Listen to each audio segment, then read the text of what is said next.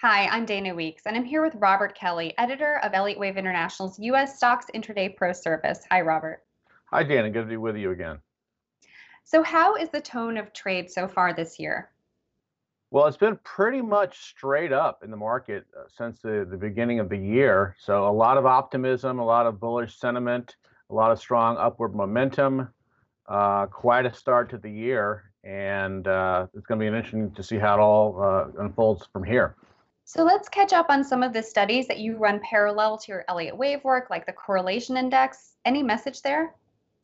Yes, the correlation index, which is a basket of some instruments that are highly correlated to the S&P, and gives us clues sometimes as to turning points. It peaked on January 5th and has not been confirming this last week and a half or so of rally.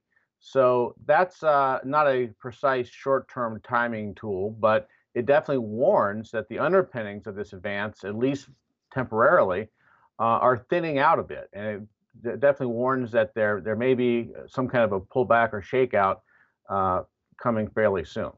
And how about sentiment and volatility? Does anything stand out? Sure, we've seen on the daily sentiment index on the S&P futures, we had 295 readings about a week and a half ago. And then just Friday and Monday here, the last couple of days, we've had 94 readings on the DSI.